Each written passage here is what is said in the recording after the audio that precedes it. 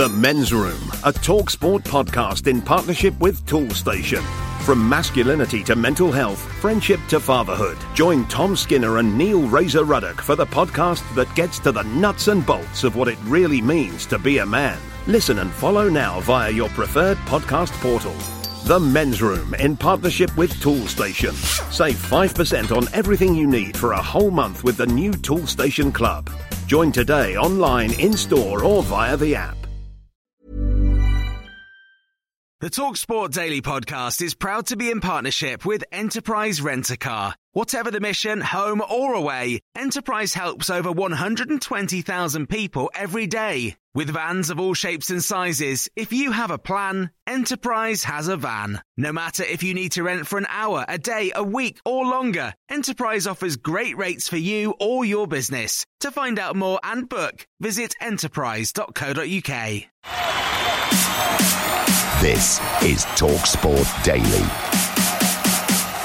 Happy Friday, gang. I am Jordan Jarrett Brown and you're listening to the final TalkSport Daily podcast of the week. It's the last one, guys, the last one. Coming up today, we've got another great clash between Jamie O'Hara and another TalkSport pundit on Liverpool, a Simon Jordan rant about the potential pay-per-view cost to watch the big fight between Anthony Joshua and Tyson Fury, as well as the Calcutta Cup Six Nations preview with Eddie Jones. But we begin today's poddy? Who the hell says poddy? With the fallout from Chelsea beating Spurs, with the reaction on the sports bar on TalkSport.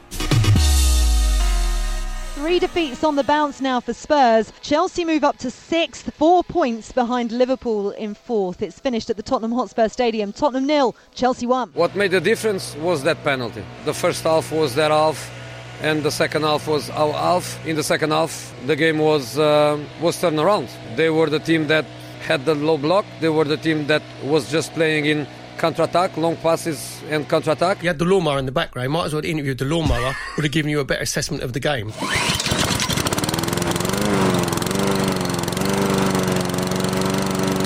When he's saying we never had a problem, they had a bit of a low block, then we were better in the second half, they were better in the first half. Spurs couldn't have been any worse in the second half than they were in the first. So they did improve in the second half. And we were the team that dominated, pressed it higher, tried harder, create the best chance to equalise in the end. So for me, that's basically what happened. I actually think he's actually taken a mickey out of Spurs fans. Because does he think that Spurs fans listen to that and just go, yeah, you just watch the same game as me, Jose? That's treating the Spurs fans as if they're stupid. What actually are we? Because we're not very good defensively, clearly, because we've conceded in the last 5 games. This is the end of Mourinho, because where do you really see him going from here? You cannot ask defensive players defend for 90 minutes and not expect an individual mistake when all your backline are doing is defending constantly. They have no outlet. They have no break. Do you want him to go?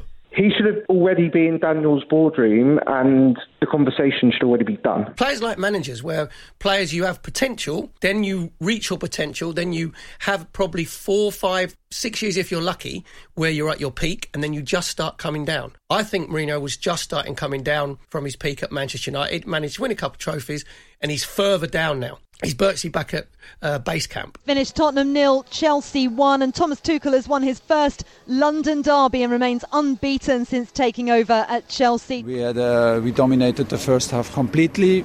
Unfortunately, we lacked a bit of precision and determination, aggressiveness in the box. Otherwise, we could have scored maybe a second goal and decide the game earlier. We couldn't finish them today, so in the end you have to suffer, because it's necessary to suffer if an evening is like this, and we get a deserved win, and we are super happy with that.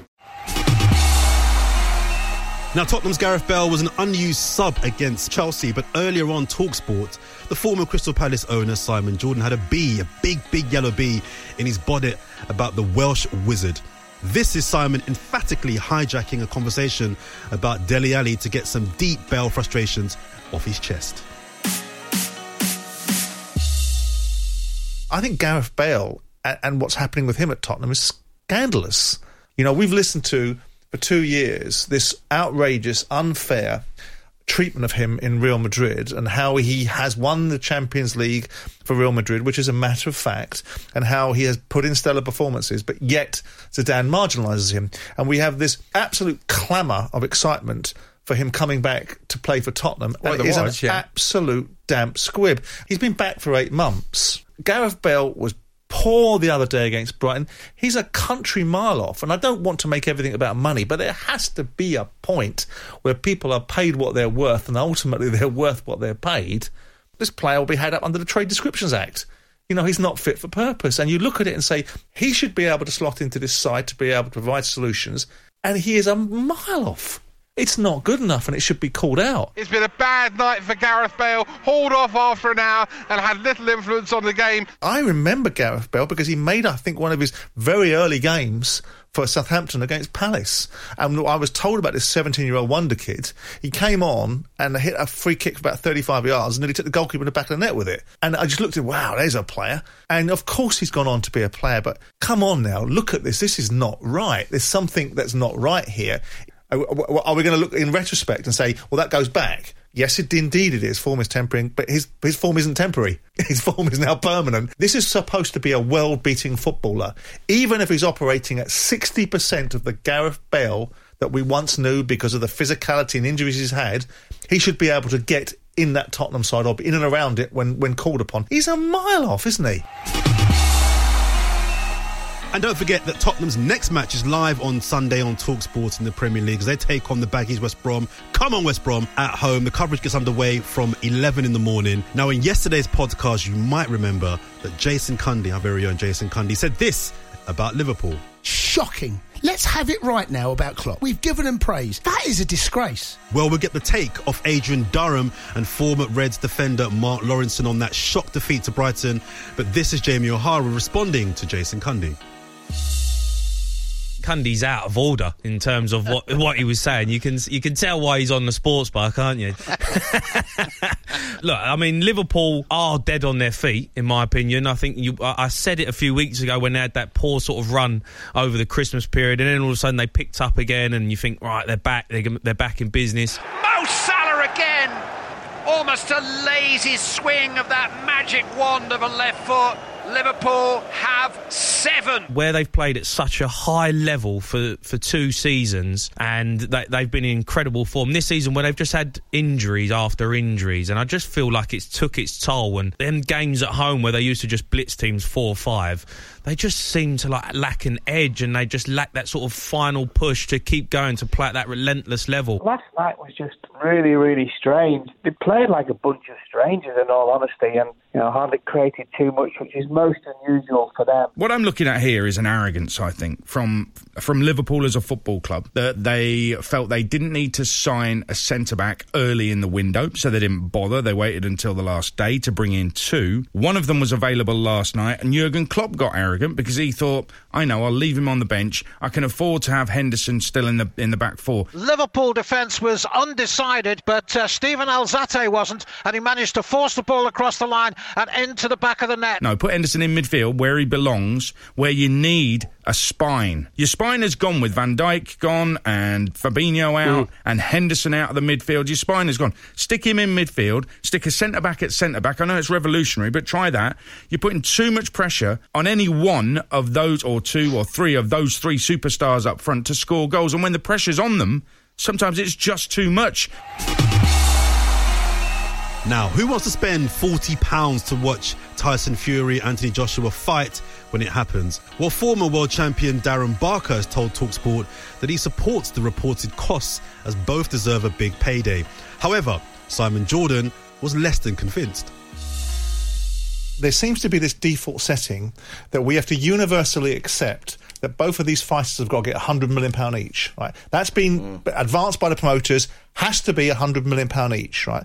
And the reality of it is that because of Joshua's profile in America, Andy Ruiz at Madison Square Garden, they can't sell the pay-per-view in America the way they could do perhaps with Tyson Fury or other fighters. So they're looking at a quantity of pay-per-views. So rather than get the quantity, what they do is they up the price by the best part of 50% to make sure that the 2 fighters must get this universally accepted, that we've all accepted they must get £100 million each. I'm the cash cow in the world, and everybody wants to fight the Gypsy King. I don't blame them. I think you have to work out the reasons why they would be asking £40. And if they're asking for £40 to generate more money, which means the fight will happen, then I would be happy to pay it. These guys deserve big money. They want to earn millions and millions. And if it means that we might have to pay a bit more as spectators for the fight to happen, then I would pay it. In the States, when HBO used to do their box office, they were paying like $70, etc. I'm a boxing fan. I'm a boxing purist. You know, like Spencer, we're working class people. But the thing is, I love the big fights. And if it means I will see that fight, then I guess I would pay it. Hold on a second. Aren't these two great British fighters that are supposed to represent something? Don't we look at this and go, why is it the fans' incumbent responsibility to have to pay 40-50% more because you can't sell the fight to get the pay-per-view views that you want, to give the 100 million each that they must have? Now you can't sell it because of the timing, so sod that. The average fan can pay an extra 40% more. That's the part that really gets up my nose.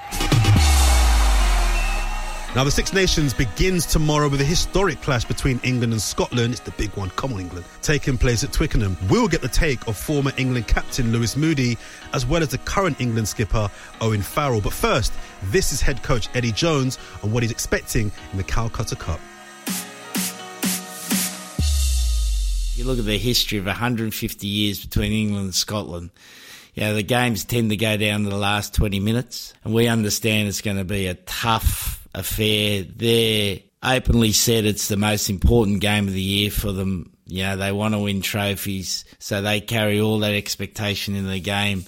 But we'll be ready for them. We're looking forward to it, mate. The language that he uses, I think is really interesting from a fan point of view that I am now. Because, you know, he has utter belief in his team, and, you know, he thinks there is no reason that England shouldn't go out and win every competition, which is almost, people have called England arrogant for years, haven't they? You know, for as long as I can remember, especially all the home nation.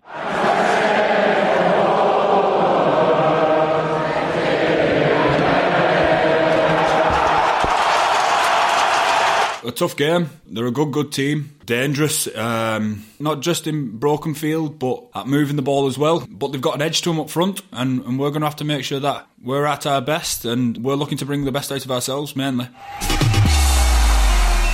Southampton boss Ralph Hasenhüttl has been speaking ahead of their match against Newcastle. He spoke about the midweek spanking, absolute tonking they got from Manchester United compared to the 9-0 drumming last season against Leicester.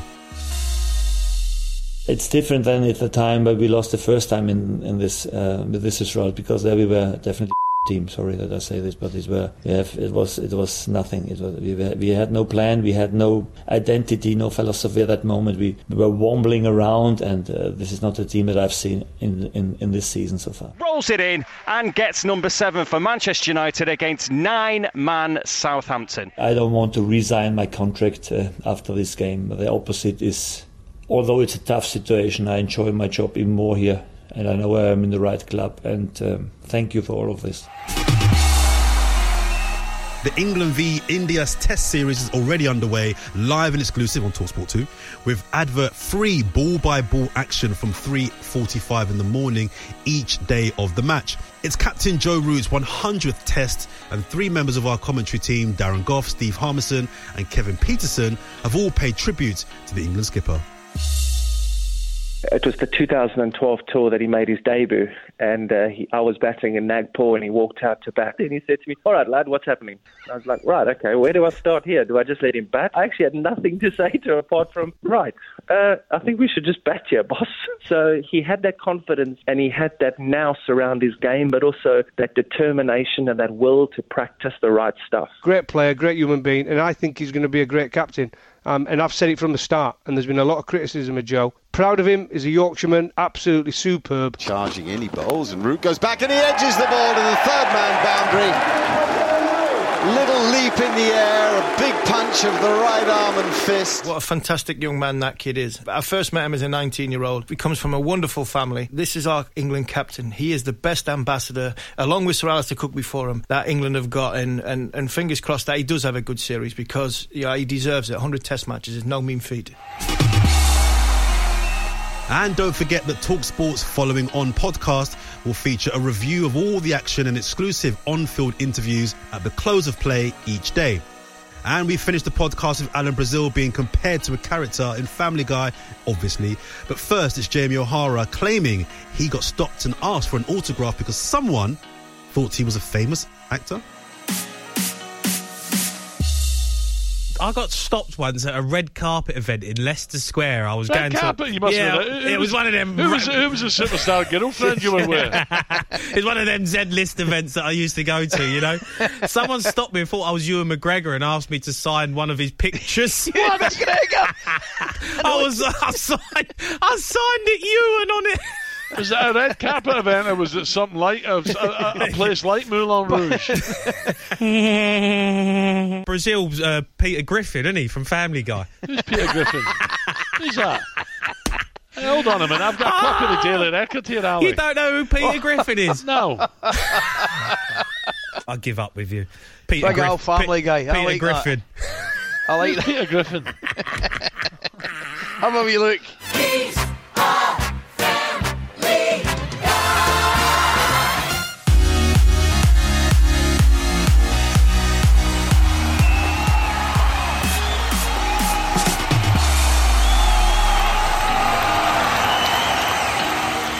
Don't forget that tomorrow, Saturday, or game day as we know it here, we've got loads of live football action across the TalkSport network, including the early kickoff is Aston Villa versus Arsenal in the Premier League on TalkSport. Coverage gets underway at 11 a.m. That's followed by game day live with Adrian Durham for all the goals as they go in from the Premier League and the EFL.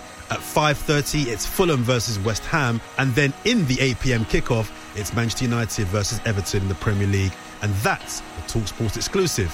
Thanks for listening on Acast, Spotify, Apple Pods, or wherever you get your podcast these days. I've been Jordan Jarrett Bryan. I hope you've enjoyed my debut on today's edition. There'll be another one of these TalkSport Daily Poddies. We've got to stop using that word poddies. Out first thing Monday morning. Until then, in the words of Andy Goldstein, be safe, everyone. Be safe. That was a podcast from TalkSport. The TalkSport Daily Podcast is proud to be in partnership with Enterprise Rent-A-Car. Whatever your mission, home or away, don't delay. Enterprise has the vehicle for the job. Rent from the best lineup in the UK. With over 450 branches, Enterprise has what your business needs. From compact 3-door cars to spacious SUVs and people carriers to vans, they offer a large range of reliable vehicles perfect for the job. To find out more and book, visit enterprise.co.uk. The Men's Room, a TalkSport podcast in partnership with Toolstation. From masculinity to mental health, friendship to fatherhood. Join Tom Skinner and Neil Razor Ruddock for the podcast that gets to the nuts and bolts of what it really means to be a man. Listen and follow now via your preferred podcast portal. The Men's Room in partnership with Toolstation. Save 5% on everything you need for a whole month with the new Toolstation Club. Join today online, in-store or via the app.